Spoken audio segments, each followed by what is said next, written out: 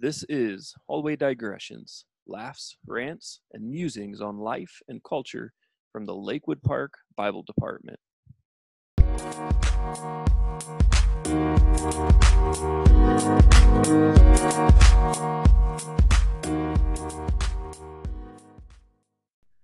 Welcome, everybody, to another episode of Hallway Digressions.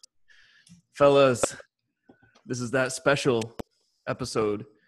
This is the one that every little Bible scholar aspires for, that Sweet 16. When a podcast enters into adulthood. when it blossoms.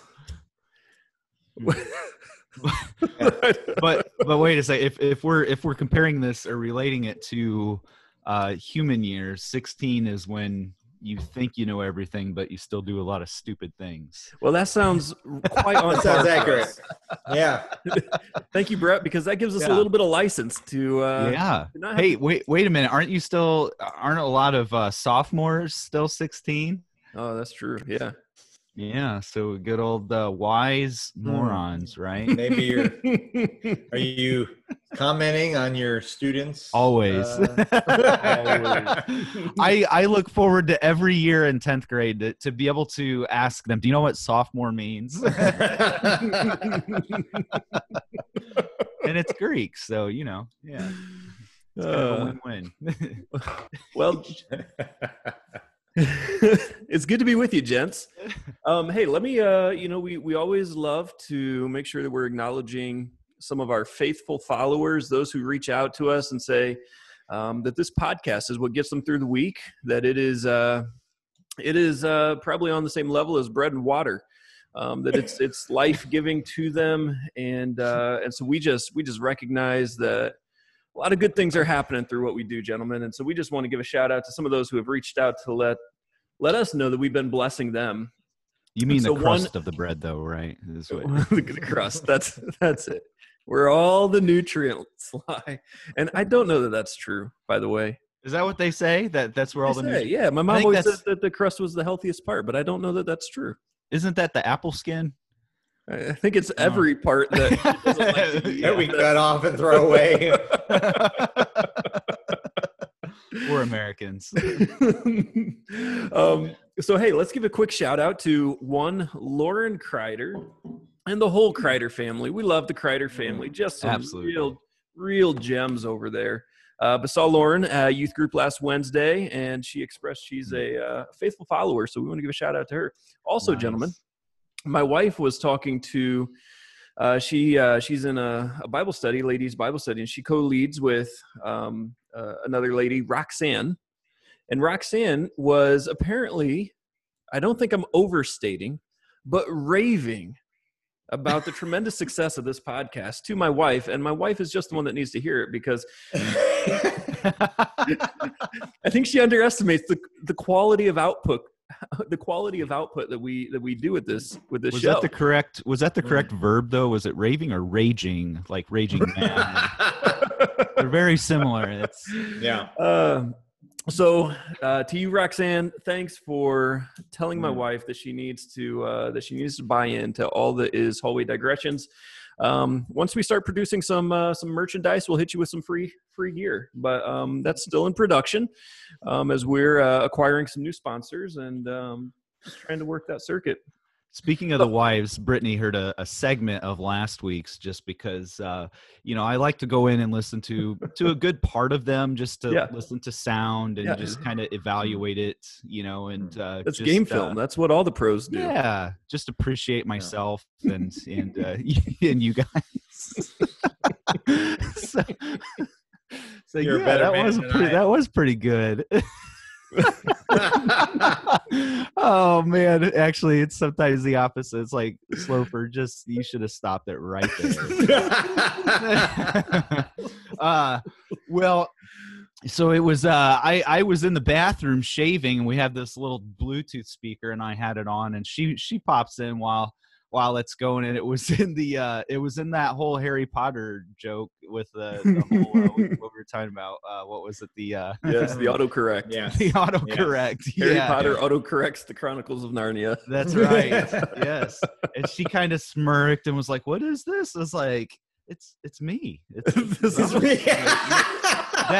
That smirk, see, you like it. So this is what I do regularly. Yeah.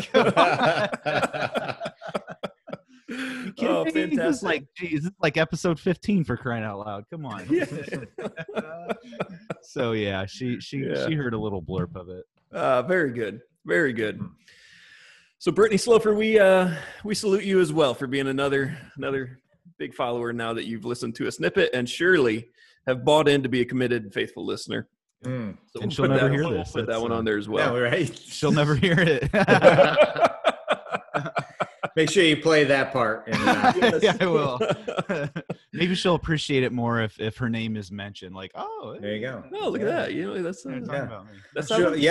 She'll listen. She'll listen because she'll want to know what you're talking about. Her about. It's the old. What is it? The old pastor's wife and pastor's family thing, right? So, right. You get to use them as sermon illustrations, and then pay for it later. That's right. Well, hey fellas, we had a fun episode last week as we talked about some of our favorite things, and we learned a lot about Brett's deep love for WWE, and how it led him to Jesus. Really, I think that's. I don't think that's going too far. But we have some other things that we wanted to make sure that we didn't miss out on, and we even put it in the descriptions of last week's episode. And so we just want to tackle this last one that we thought would be both fun, but also hopefully redemptive in some level. And that's some of our favorite illogical arguments levied against Christianity. And so obviously what we are saying in that is that a lot of the oftentimes some of the arguments that are put against Christianity, when scrutinized, they tend to not be as sophisticated as maybe those who are throwing them around would lead us to believe. And so, fellas, we've had this one in the crock pot for a week now, so hopefully things have simmered well enough, and you got a nice illogical argument that you'd like to bring before the people. Who wants to go first here?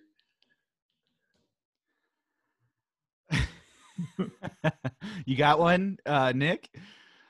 To be honest, I wasn't quite as prepared for it, but I've got a couple in mind for sure. So. Okay.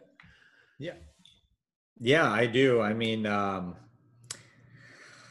I think, oftentimes the problem of evil is the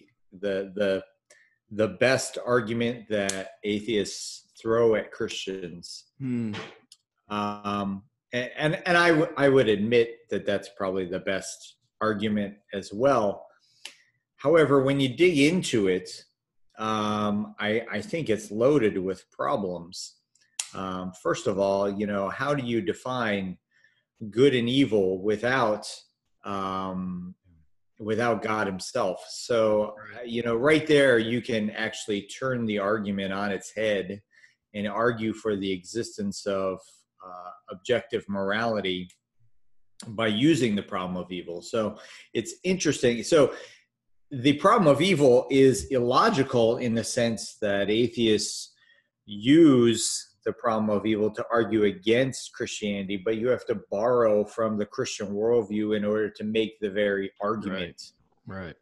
So I think that one is my favorite because it is quite illogical, but I think it is the strongest one they have to offer mostly because of the emotional component behind it. Because a lot of people make the argument from the problem of evil because they've gone through some sort of tragedy or some sort of heartache or some sort of terrible thing in their life that they're just struggling with, and really it's just a they can't come to grips with how God would allow that, or in their mind maybe even cause it. Right. So I think that's the one that I would probably hold up as number one. Yeah, that's good. And even the problem of evil is sometimes synonymously called the problem of pain too, as you just said. Right. As you just talk about how it is a hard one when you are going through trauma, or when you are the recipient of evil or pain. Sometimes it can be very difficult in the midst of our emotions to make sense out of it, or to reconcile it with our theology. But yeah, that's good. Well, I'll go real quick as you're thinking there, Brett, on which one. The one that I have that just confounds me is subjective truth. And you even alluded to it, Nick, as you talked, but just the concept of subjective truth. And you see some of the shenanigans being thrown around today of 2 + 2 can mean 5, or can equal 5, and just from a common sense standpoint, it's ridiculous. But these will be the same people that will be pro science and pro evolutionary theory. And we would say, okay, well, let's use the scientific method to see if 2 + 2 can ever equal 5. And let's run any number of experiments to do so. And I think we will find that the results yield that 2 + 2 every time will equal 4. But again, when you go with subjective truth and subjective reasoning, no longer can you have any common meaning at all. And even the people who want to argue for subjective truth, their very argument for their subjective truth is simply subjective to them, and therefore irrelevant to me if I were to be consistent with their worldview. So you can't even to build an argument for subjective truth even demands a level of objectivity in it, that this is objectively true, that subjective truth is individualized for each person. And so it's just so illogical that it just breaks down at every turn. And I think when you just seriously and honestly think about subjective truth, you see that it's unlivable, that it cannot stand, and that it is simply no more than a way of rationalizing living a life in rebellion to God and the scriptures. And so that's the one I'd go with. How about you, Brett? What you got? Yeah, those are both great, man. I mean, I just want to continue dialoguing on what you guys said. There's so much there. The science thing, I see it. There's a house in our subdivision. It's like, in this house, it's a rainbow flag, and it says, in this house, science is real, love is love, and all that kind of stuff. And I'm like, look at it. And a part of, I guess, as Christians, since we are Christians, we're Christ followers, therefore we're committed to the truth. And a part of being committed to the truth is being able to discern and determine what those phrases even mean. And we know in our day and age, right now, that whole slogan, I stand with science, or science is real, what the culture is referring to there usually is specifically to climate change. All right, because that's one of their main political talking points right now. You are a science denier if you don't agree that humanity is helping to speed up the process of climate change to a point where it's going to be, disastrous. And I can think of Greta Thunberg, or whatever her name was, sneering and growling and saying, she was saying, entire ecosystems are collapsing, and then AOC is saying we got 12 years left, basically, and beyond that point, the damage will be irreversible. So therefore, get rid of your car while she flies in a plane. But anyway, so yeah, that's usually what they're referring to when they say science is real. But the inconsistency, what you just said. But then right after that, it says love is love. What's that referring to? Well, it's referring to homosexuality and really the whole entire LGBTQ movement and I'll just say mindset and philosophy. And so right there, they say science is real, but then you go into the transgender issue and or whatever you want to call it. And now all of a sudden you have to deny biology. So it's very inconsistent. And when that's being called out, it seems like many who are embrace that are okay with that inconsistency, because it goes back to the heart issue. Like you said, they just we want to live the way we want to live. And it was interesting. I was reading some comments in a thread yesterday, and they were talking about how the gender is not simply binary, and they were trying to prove why, because there's some people born with both parts of the anatomy, and or there's some people born XX, but yet they have this and all this kind of stuff. And it was interesting that the person arguing for this kept using the two terms male and female, but yet was trying to say, but there's other. And I'm like, and so, I wanted to reply, but I wanted to save time and not get hooked into all that. So I just, in my own mind, what would I have said, So yeah, I would have called out, well, you keep using the terms male and female. What are these other gender terms that you're referring to? And why do you have to continue to even present your argument within a gender binary system? And so, and the things that you're bringing, these items that you're bringing up, I could have still responded to some of it. Still, if somebody's born with both or whatever, still usually only one functions, yes, there are anomalies within genetics. But that's what they are, is they are anomalies. And still the biblical worldview can respond to that and does give an answer to that. And we know, going along with what Nick said, it's the fall. And so how is it inconsistent that we have evil and suffering, or that we have anomalies in genetics or whatever, while at the same time having a good, perfect, loving God? No, it's not inconsistent. And if you want to argue against that, if you want to argue against the God of the Bible and the God of theism, then you have to argue within the parameters of Scripture and what else the Bible says about reality. But instead, what we want to do is as an atheist, we take that God out of the context of the biblical worldview and then try to refute it. No, put it back into the biblical worldview. And what does the Bible say? Well, this is a fallen and imperfect world. He made it perfect, but now we have all of these. We have evil and suffering. We have genetic anomalies or whatever, because it is fallen, but he is going to redeem it and make it right. In fact, we can already see Christianity as a movement redeeming the fallenness of the world. So anyway, I find that fascinating. Since I already babbled, I guess I'll just take one that just you guys, this is based off a meme that got me thinking. This isn't one I would normally pick. In fact, maybe we can talk about it in another episode. The whole atheism is a lack of belief. That was one I had in my mind. Another one is, who created God, kind of a thing, because as many times as that has been responded to over thousands of years, large volumes being written responding to that, it still is alive and well. So, so those are the two I had, but since I already babbled, I'll just take a real quick one. If you guys could see this meme, and it's a dude sitting on his couch, and it says, "Religion, nah." He's like, that's just a man-made institution to control us.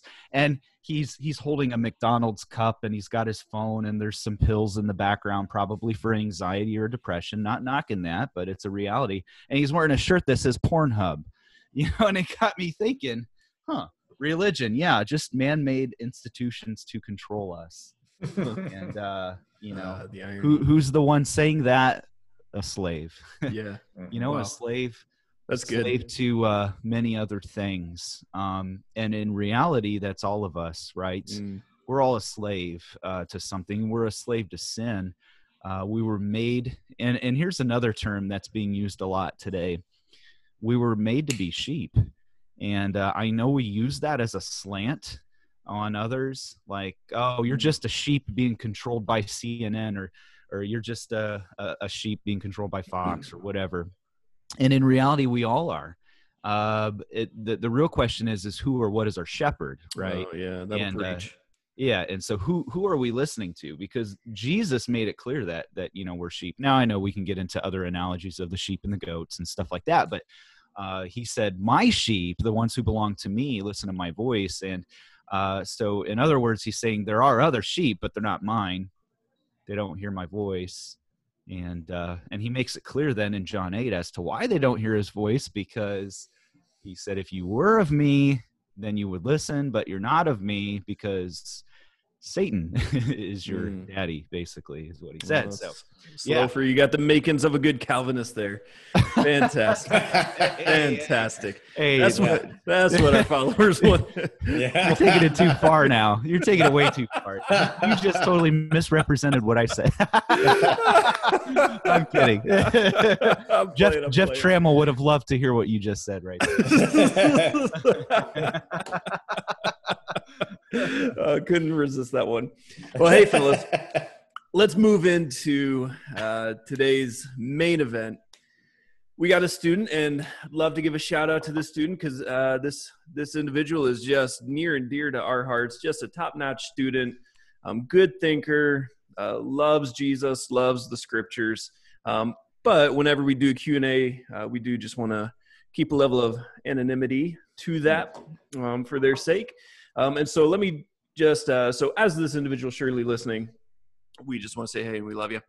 But let's go ahead and we got two question, well, a three-part question here. I'll go ahead and read all three for our listeners, and then we can tackle it one at a time here now that we're all good and warmed up. So here's what it says. My first question is, should a Christian listen to secular music? Second, should a Christian watch movies or shows that display violence or any type of sinful behavior, even if it is a Crime Stopper or detective show? Last, I believe they are wrong behaviors. How could I help another Christian stop the desire to listen to secular music or watch shows with sinful behavior? So let's just take this one at a time here, and we'll probably end up bridging into the other questions as we do so. But secular music, let's say that for this, let's take question one. We'll say secular music that is not ultra profane or things like that. You know, you're good 97.3, your pop, that kind of stuff. Not going to be throwing around a ton of cuss words or things like that, but it's not explicitly Christian either. And then for number two, when we talk about watching movies, then maybe we can take art forms that do display sinful or express sinful things, whether that's in word or in action. So let's just take secular music / even movies as well. Maybe it's a secular movie, but it's not a profane movie, is maybe what we could say. What are you guys thinking? What did you call 97.3? What genre of music there? Pop. You know, like soda. Like Pop Trolls. Soda. Yeah. Soda. Yeah. Had a bit of an accent on that. Pop. Pap. So what do we think here? I would say at first for a foundational answer, before you get into the specifics, I think if you are a student listening to this and you are living in your parents' house and seeking to abide by their rules, if your parents don't want you listening to certain music, don't. Or if your parents don't want you listening or watching certain movies, don't, right? They're your authority and they're in control of what you're watching. So you know, any answer we may give would be, you know, post parental authority. Excellent. That's good. Yeah, that's really good. Yeah, that's important. And the biblical principle on just the simple honor your father and mother. I mean, you know, right. Yeah. Good Sounds point. like the wisdom of a father of teens right there. I sensed a little bit of angst and rebuke in there too. Passive aggressive. Yeah, because you know the first thing students are going to say to their parents is, "Well, Mr. D or Mr. Slofer or Mr. Johnson said this, so you know I can listen to it." So no, oh gentlemen, no, you can't. Yeah. Yeah, then we get canceled. How we have been used as fodder for our students' defiance and rebellion against their parents. Oh, yeah. Yeah. Could I say one student, I just on that note, and he knows who he is. So yeah, obviously I have atheist books and stuff like that too, because, you know, I want the first, primary sources. Yeah. I want to hear it out of the horse's mouth. And so his parents find Bart Ehrman's misquoting Jesus, and they're like, "Why do you have this?" He's like, "Well, Mr. Slofer has it." Did you tell him why? So, yeah. Oh. That's awesome. I also have a Quran, and you know where that's going. So you know, that actually is a good place to start. So what would be the difference, actually? You're welcome. You know, between reading Bart Ehrman's book. Obviously, for those who don't know, Ehrman is at least an agnostic, right? I don't think he comes out and says an atheist. So agnostic. So that would be analogous to secular music. So what distinction would we make between music or movies and, say, reading a book by Richard Dawkins or Bart Ehrman? Yeah. I think as you're speaking, I'm thinking at least one common underlying element there dealing or relating to this would be motive. So I think motive and intention when it comes to so obviously the motive for myself reading Bart Ehrman's Misquoting Jesus or Richard Dawkins, you know, The God Delusion, is the motive would be to better understand what their position is and why they believe what they believe, in order to be a better apologist, in order to, you know, again, understand the arguments better. I had to learn early on, I won't get into the whole story here, but early on, when it came to creation and evolution and creation, and specifically the age of the earth, I used to read just sources from all young earth stuff. And I thought, man, I'm solid in this. And then one time I got challenged from an old earther and I couldn't answer the questions. And so I had to pick up some stuff from old earthers. And when I started reading their stuff, I was like, wow, they actually do have some pretty good reasonable arguments here. They're not just a bunch of, you know, idiots or heretics even, you know, and so, compromisers. Right. So yeah, there's a lot of wisdom in that. So at least when it comes to books like that, I would say there could be motive there. Motive would be involved, but I think there probably devil's advocate is well, you know, I'm watching Game of Thrones for research. Yeah, right. And that, I think that gets into question number 2 about when sinful behaviors are displayed. If that's categorically the same or if that's to be differentiated. As we talk about, you know, even as it pertains to doing research with regards to other worldviews, you know, I think about, we have an example of it in Scripture. Paul quoted pagan Greek philosophers and used that in his argumentation. And what, you know, is to be presumed is that he read it or interacted with it at some level in order to understand it, in order to refute it. And so I think we have that example in Scripture. And so I think we can say, like, that's permissible if the Apostle Paul did it. Not that he was in any way a sinless man, but what we have of his life recorded in Scripture, I think we can take that as okay. I had to actually respond to a parent on this one time, which is interesting, and they made a good point. But I'm trying to think of the examples used. But I had pointed out that, so in order to do research or to know something better, you know, it kind of leads into that whole discussion on, well, then should we partake in and indulge in sin in order to know and understand it better? And so I had pointed out, so going back to Game of Thrones, I had pointed out that, you know, it would be an outright blatant sin for me to watch people have sex. Okay, so to watch 2 other people, to see them nude, to watch them have sex, Obviously, Jesus said, if you even look upon a woman or a person with lust, and so on. So that would be me partaking in sin myself, or, going and getting drunk in order to understand, again, that would be me blatantly sinning.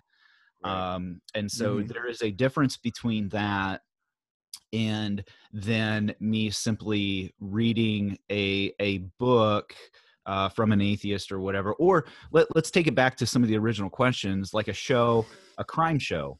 Okay, so a crime show, there probably is going to depict some violence in there. Most likely, though, the violence is going to be, the good guys, the police officers or whatever, trying to stop the bad guys. Okay, and so that, again, it kind of comes back to motive and intention. What is this show teaching you about violence, about sinful ways and behaviors? Is it showing that it's wrong? Is it glorifying and raising up the element of justice, that justice needs to be done, kind of a thing, and that the evil needs to be stopped, sort of a thing?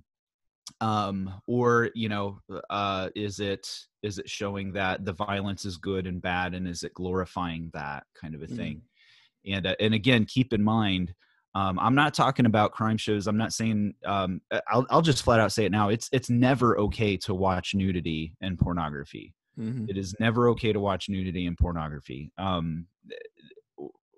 So whether and I try to tell my students that, we think, well, it's not porn.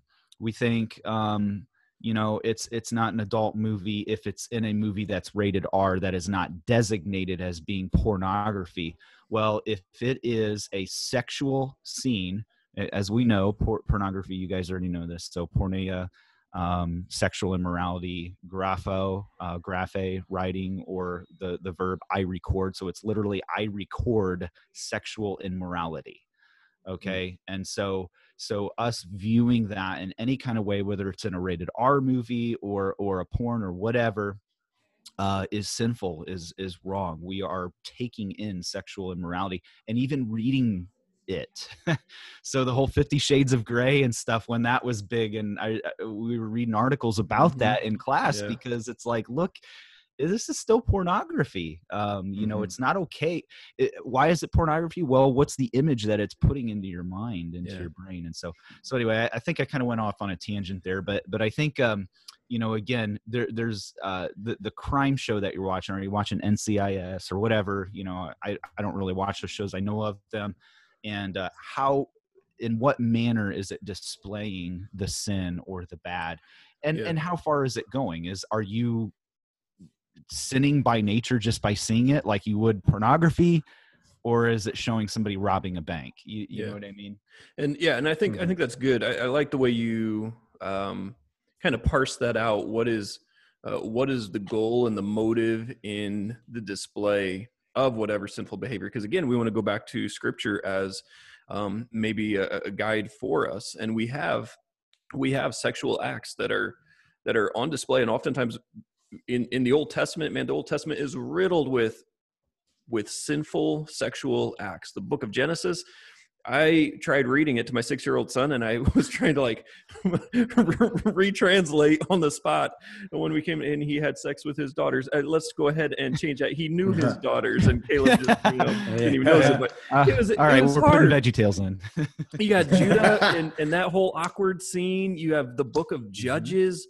You have Song of Songs, which, even though that's in a right context of two lovers, nevertheless there is a level of graphicness to it, and so but the motive is to inform us of sin and to show the depth of human depravity, ultimately to lead us to Christ, or to set before us a biblical right understanding of sex or whatever it is. And so the motive, when it's in Scripture, is going to be pure and good and right.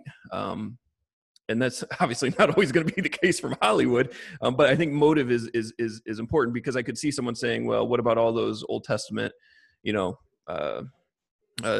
deals right there. What makes Song of Solomon any different from 50 Shades of Grey? And we would say different, very different, right. in the motive and the portrayal of what's happening.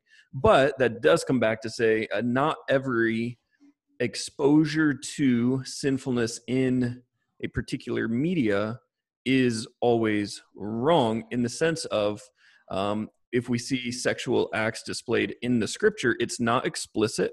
Right. It is not graphic in the sense that it is creating a picture in your head. It's letting you know that sinfulness went down, but it is not embellishing details like what you would see in something like 50 Shades of Grey, where it's going to very vividly create a scene that is intended to linger in your mind, to lure you into this fantasy, which oftentimes people begin to pursue those fantasies and act upon those sins. Yeah. So, any thoughts, Nick? You got anything? So it's not just the motivation of the person engaging in the media; it's also the motivation of the artist. Yeah. So, what is the motivation of the scriptures? What is the motivation of the Song of Solomon? Well, to rejoice, to show a couple rejoicing in their love and their marriage, even in a sexual way, and to be able to hold that up as a holy standard. Whereas, Game of Thrones or 50 Shades of Grey its desire is to titillate rather than to hold up, monogamy as the standard for covenantal anything. oneness. Right. Hey, can I know you're making a point here, and it's Game of Thrones. I just want to say for those listeners, because I know we got students who watch that, and to drive the point further, just to show you how dark and sinful and damaging that stuff is. I've never watched it, but from what I have read about it, there seems to be a lot of sex scenes and nudity, and even so far as to here's where I'm going. One of the actresses in it had to do some sex scenes where she was being raped. Yeah. And I mean she wasn't being raped in real life, but in the story she was being raped, and she as an actress in Hollywood, as far I'm sure she's not a believer, she has made statements about that, about how that still disturbs her and has messed her up to this day. How traumatizing that was to even act that out. And I'm thinking, how can you watch that? How are you watching somebody, a representation of somebody being raped, and you can be okay with that, or even get gratification from that?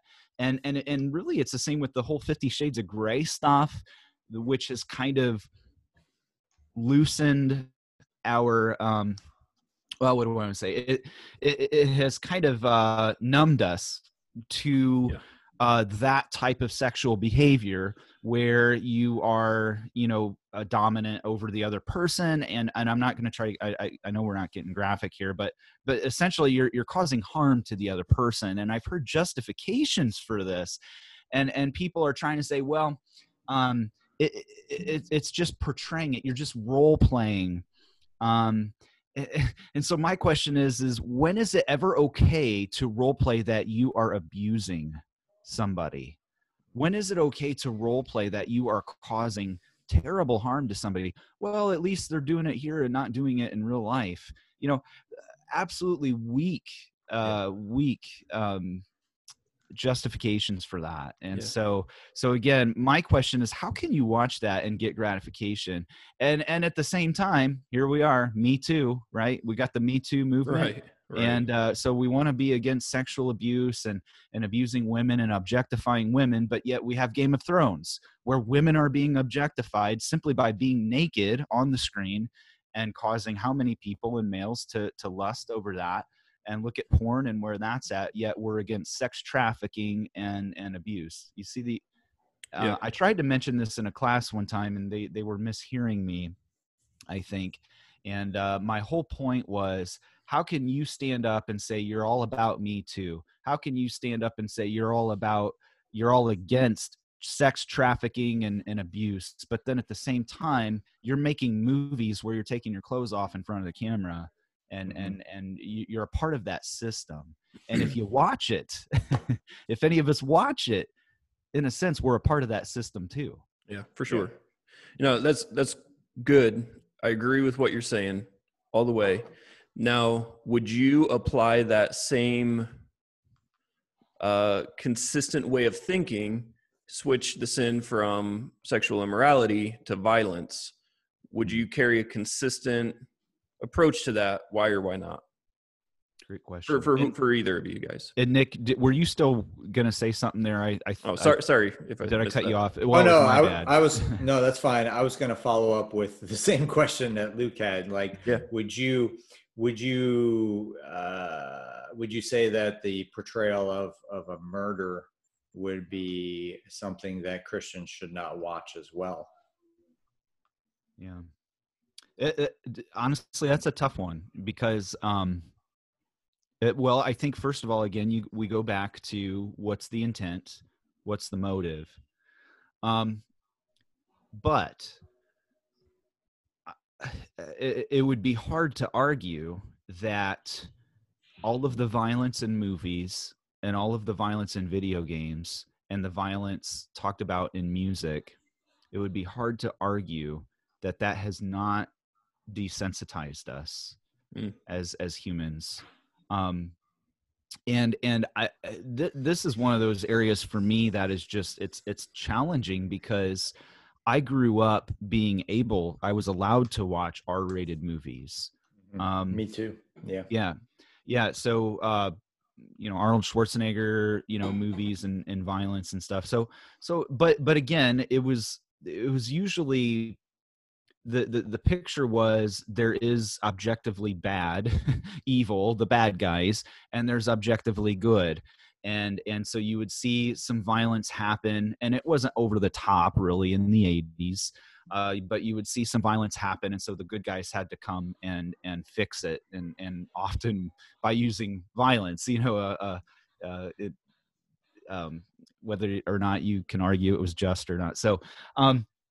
So that's what I grew up with. And so I personally can watch action movies that depict the violence and things, and it doesn't bother me, I guess, in any way. And as far as I'm aware, but maybe have I been desensitized to some of that? Probably. I mean, I probably have been. And so for me, it's hard now because and I speak about this in class because there are so many movies that I want to see. That here's an example: 300, okay, with Gerard Butler. The movie 300. It was about the 300 Spartans that stood up against the raiding hordes of the Persians. Okay, and based on a true story. Now, loosely based on a true story is from what I understand the new movie. Yeah. So even like what's his name, Xerxes is a giant or something. So I don't. Anyway, Nephilim. Well, some might try to say that. So maybe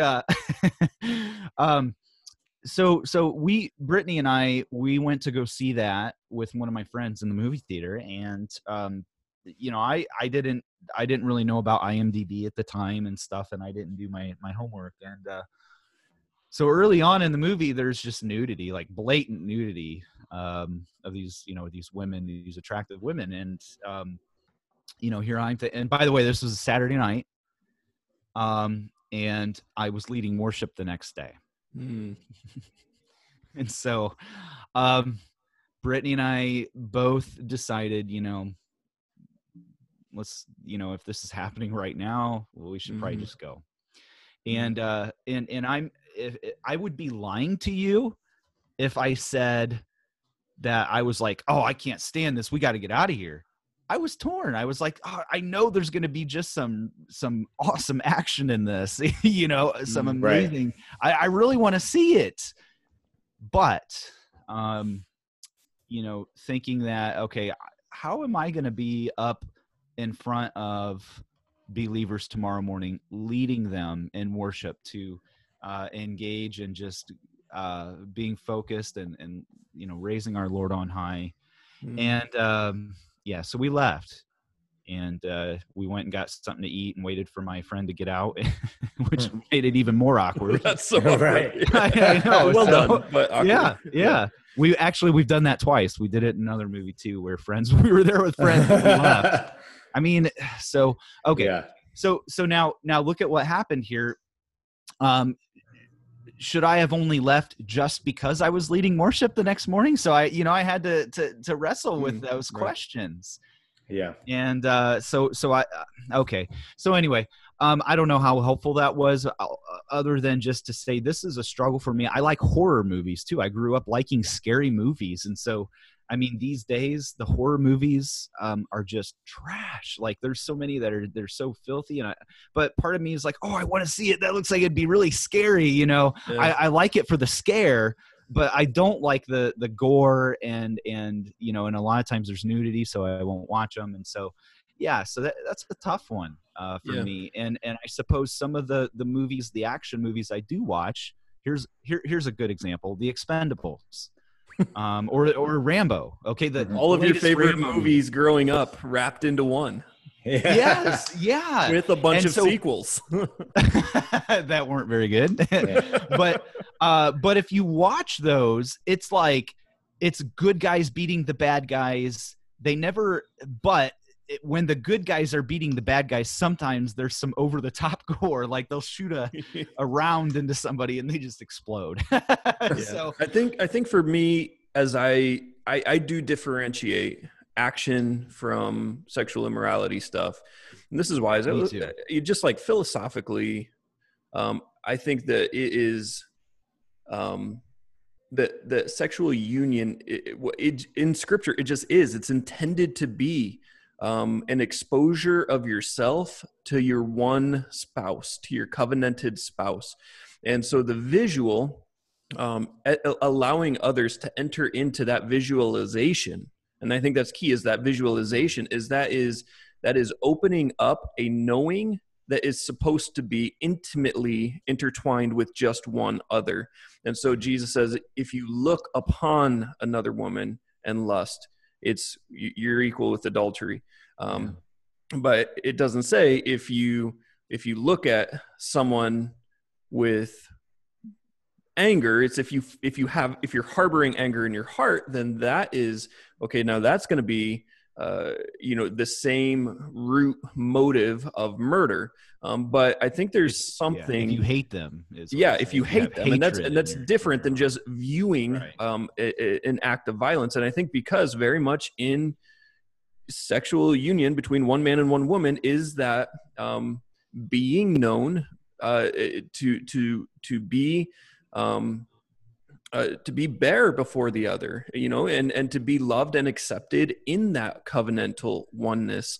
And so for me, I do differentiate them. And that's why I have a clean conscience watching action movies. Again, that's going to come with those disclaimers as well, that not if those action movies come with the sexual immorality as well. And I think you're also right, Brett, in saying that there is a desensitizing that happens with watching excessive or extreme or unnecessary or just ruthless. There's all of these ways of depicting things. And just, I think if you're a Christian with the Holy Spirit, I think there's just something in us that says that's too far. Yeah. And I think we need to listen to that voice of the Holy Spirit saying that is not good for you to see. And so, I think that's why things like IMDb are really helpful to be able to do your homework, get a little bit of a gauge. This might not be good. This might not foster valuing others, seeing other human life as imago Dei or whatever. And so I think that leads into probably another topic that needs grappled with, and that's the issue of Christian freedom and the role of the conscience in whatever level of exposure you have to, whether that's maybe a secular song, and again, I would say even in music, there is a level of profanity that I'm just not gonna put that in my head, because in my desire to renew my mind, that's not going to help me along by filling my mind with those thoughts or lyrics or whatever. But I do expose myself to radio stations outside of Star 88.3 and Christian radio, right? Primarily because I don't want to hear the same song 15 times on my drive into work. Right. So you turn it over to 97.3 to get some pap. That's right, the pap. Yeah.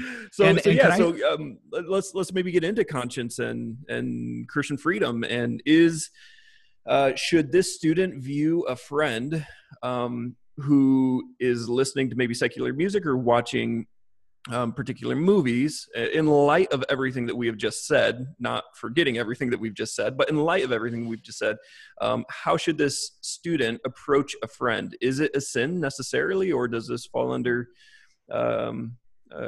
conscience? Can I add in? Oh, I'm sorry.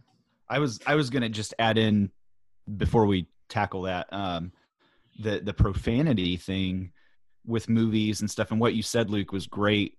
There comes that point where you're like, this is excessive or whatever. It's like that with profanity too. I remember, I love Denzel Washington, but I had to turn Training Day off. I still don't remember. I don't know what happened, but I just, for whatever reason, it was just over the top, like F-bombs, like right away, almost from the get-go. And I'm just like, man, there was something in me that said, okay, it's too much. And I think too, with the music thing, with the profanity, when we're talking about violence in some of these shows where it's good guys beating the bad guys or whatever, and it's not this excessive over the top, can we apply that to the profanity and stuff in like music? And gosh, it just seems, I don't know, and maybe I'm wrong, so I'm thinking out loud, but in music, when the profanity is being used, doesn't it seem that it's coming from a place of not just anger, but even hatred in the heart, I think. And so it's like, can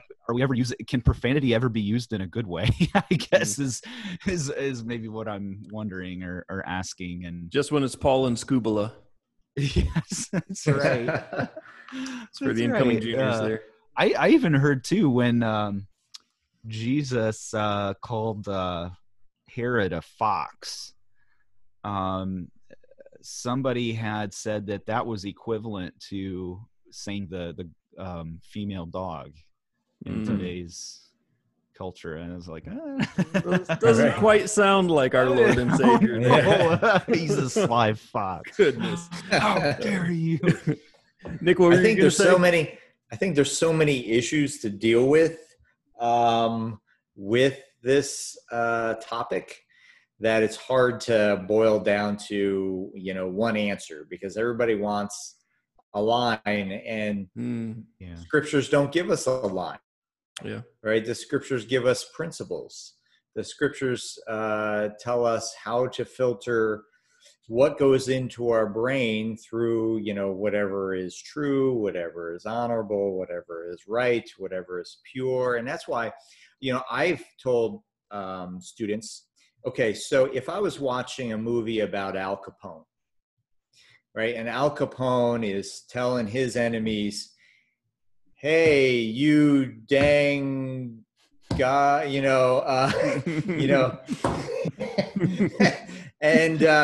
autocorrect there. Yeah, he's using some, oh gosh, I don't like you, you bad person. Is that honest? Is that true? Is that true the way Al Capone would talk, or any mobster, right? Or so there's an element of truth that, and this is why I have a lot of problems with so-called Christian movies, because they often present a dishonest view of reality. Right on.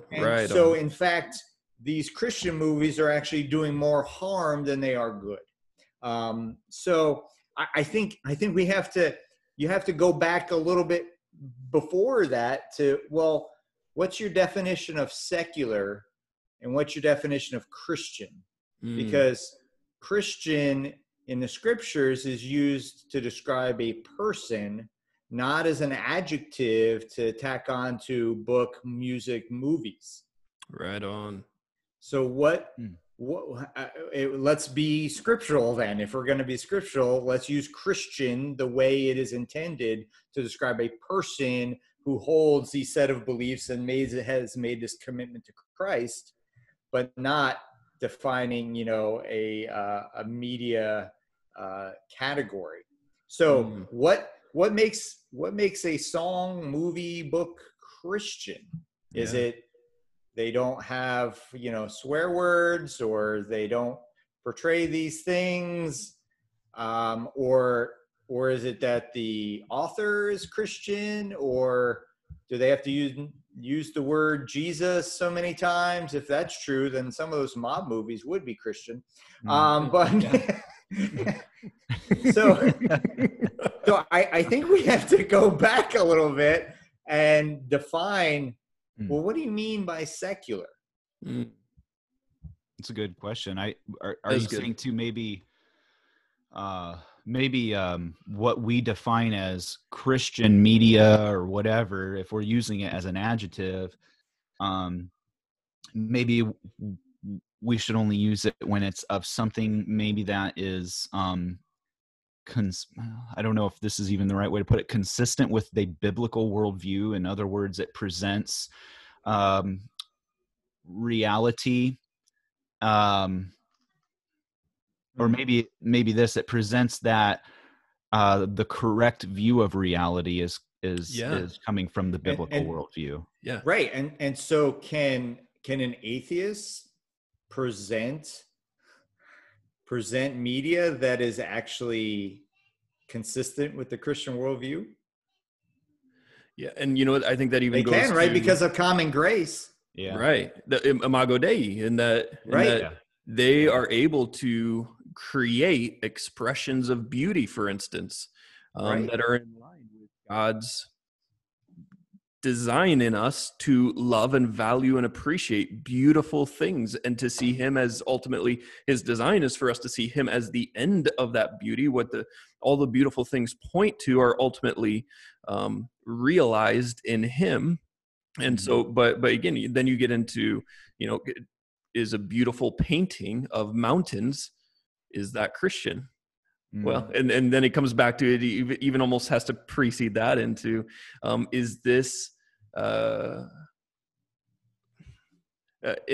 overflow of the way God has designed and created and wired us to be as humans? And Nick, I think too, maybe after each point that is made, what your larger point we need to go back to each time. This is a multifaceted question. There's so many different variables and avenues with this, and so I'm even thinking too of the whole element of, well, the point that we just made. So when I go and listen to, something that's like gangster rap, just hardcore rap, just cussing, and I mean, obviously that's coming from what's the motive of the artist, and what's my motive in listening to that, and what is it producing within me, kind of a thing. Obviously, or let's go to metal, since I like hard rock and metal, and what is that producing within me? And I'll be honest, I shared this with my students not too long ago. So with that being a big part of my background and being in metal bands and stuff like that, I mean, some of the stuff I listened to was just pretty dark. And I mean, they weren't like Hail Satan, and I didn't listen to any of that kind of stuff, but just a lot of anger, man, and when I became a Christian, my music taste just changed big time. I really did go from listening to, Slipknot and just Mudvayne and these heavy groups, and to Newsboys and FFH. I mean, it was this weird change that only could have come from Christ. Right. And a big part of it, you guys, was this. It was, I realized that the Christian adjective music, at least back then, it was full of life and truth, and was producing a desire within me to want to know Christ even more and to grow in him. And as I say this, I'm preaching to myself again right now, going back to that, I want to have that desire all the time, and I don't always. And so, okay. And so, yeah. But I did a little sort of experiment, and not too long ago when I was doing some cardio and running, I would start listening to some of this old stuff that I wonder what that sounds like again. And I feel like I started listening to it a little too much. And what do I mean by that? Well, I just noticed my attitude was changing a little bit. And some of that was just I'm like, man, why am I listening to this? Like this screaming of anger and cuss words. And it was affecting me now as a believer. And so anyway, there is really something to that. And so this student, I totally get what you're saying. I mean, sometimes when we're listening to secular music, what is it producing in us? And I just came to the conclusion, yeah, I can listen to those guitar riffs and stuff, but to be honest, it's kind of a sad point. That stuff is empty. The things they're singing about, it's emptiness. To them, it's life. To them, sex or anger against this person and against your enemies or whatever. That's all there is to life. And so that's what everything they do is based on, and that's what's coming out of their hearts and minds. And as Christians, we know that's not the end game in life, man. There's that stuff is of death, really. And so what happens, and what is the difference when I'm filling my life then with words that aren't empty, with words that are filled with truth and of scripture and things. So anyway, whatever that's worth, I see. No, that's good. That was good. Yeah. So I don't know that we explicitly answered the question, and I think that's how we like to leave it, gentlemen. That's how Nick likes to leave things. I think we like to ruminate around. His point, For the student, we'll spend a good bit of time, a whole unit in UTT, 12th grade Bible, talking about art. Awesome. And, talking about this. So I might have to sit in on that. Enjoy myself. That's good stuff. Well, hey, gentlemen, as we just wrap up and get ready to sign off, again, we love to just give shout outs to our followers, and you can see that right there. We got a new nation following us. It's the Republic of Lithuania. Is that a real place? Yes. I've never even heard of that. So Republic of Lithuania, welcome. May you be blessed. May your people be blessed as you guys share the goodness that's coming out of this place. So with all of that, we'll say until next time.